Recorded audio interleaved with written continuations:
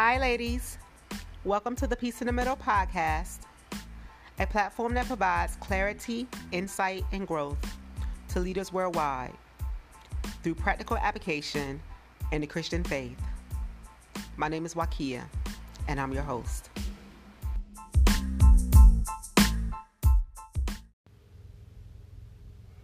Hi, family. Sorry I've been gone so long. I'm going to try to get to the point where I'm here a little bit more often. So, life sometimes gets in the way.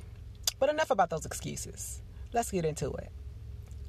So today, I actually want to come and talk to you all about not just praying about something, but being about it. So I had been doing some thinking. I have been, just trying to figure out what to do and how to do things. And God had just really laid on my heart about how we spend so much time in prayer, which is beautiful. I'm not saying not to pray.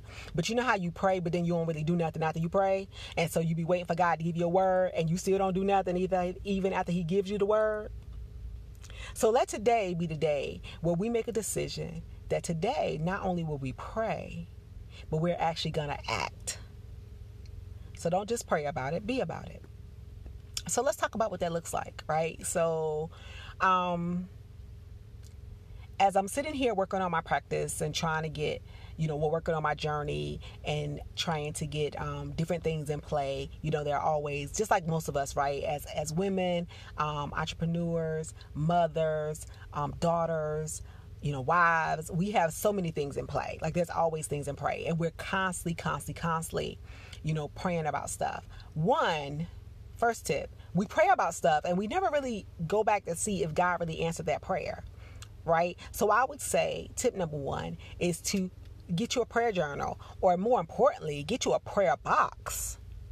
So a prayer box, for those of y'all who don't know, is a box that you can buy, and it could be whatever you want it to be. When I first did my first prayer box when I was a little girl, I actually started with a shoe box. But now you can go to like Hobby Lobby or somewhere like that and get one of the little pretty ones. But you literally take your prayers and you write your prayers like on a piece of paper, and you write them down. And usually I will write it down and then I will fold it, and usually on the front of it I will put just like the subject, like if I'm praying about a car, or I'm praying about health, or if I'm praying about whatever, and I will put the date, because I want to know when I was praying for that thing. And sometimes you don't need to open it all the way up. You just sort of need to know, what is this about? Right? So I would do that, and then you put it in the jar, and then once you put it in the box, then you continue to pray on it. But most importantly, you go back into the box. I'm gonna say probably maybe once a week, maybe even once a month, at the very minimum once a month. You go back in the box and you just read back over some of the things you pray for, and you look to see how God have answered them, even if that answer is no, right? So that's that as well, right? Because God will answer, right? He will answer, so so I would say first, write them down. And then once you write them down, follow up, see if the God is moving, right? So then once I pray about stuff, then I need to go ahead and follow that up with whatever God told me to do in his answer, which is usually the sticky part. Because usually he'll never tell me to do something that's easy, right? It's never it's never something easy. It's always like, no, you would not leave that job. You're to be my light there at that job. You know what I'm saying? Or, no, you need to go and talk to that person. Like, you need to go first and start the relationship. You need to go on first and say, I'm sorry. Like, you need to start that out.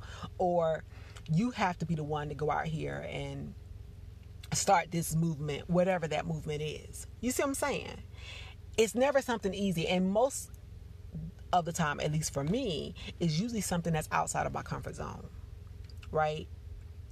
But the reason why it's so important to act, because what normally happens is, especially as women of faith, we start to get in what I call Christian, we go through what is it called, prayer procrastination, right? We say, oh, we're gonna pray about it.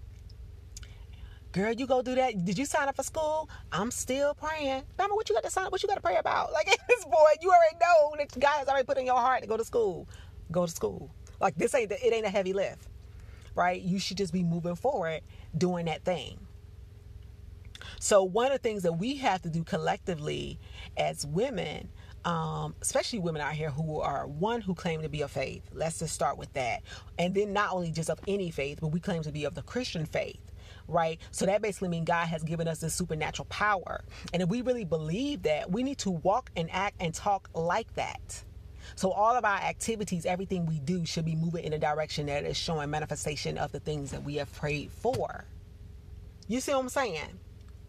So I pray that today that you ladies not only pray about stuff, but you listen to his answer. And when God tells you to move, you move in the speed in which he told you to do it. Right? Because right now we're here to possess the land. In truth, we're here to possess the land. Like, it's things that God has put in your spirit, things that he has put in my spirit, promises that he's given you and he has given me. What we would say is in 2020, we are asking God to fix our focus and to make us clear, give us clarity, so we could clearly see exactly what it is that he wants us to do.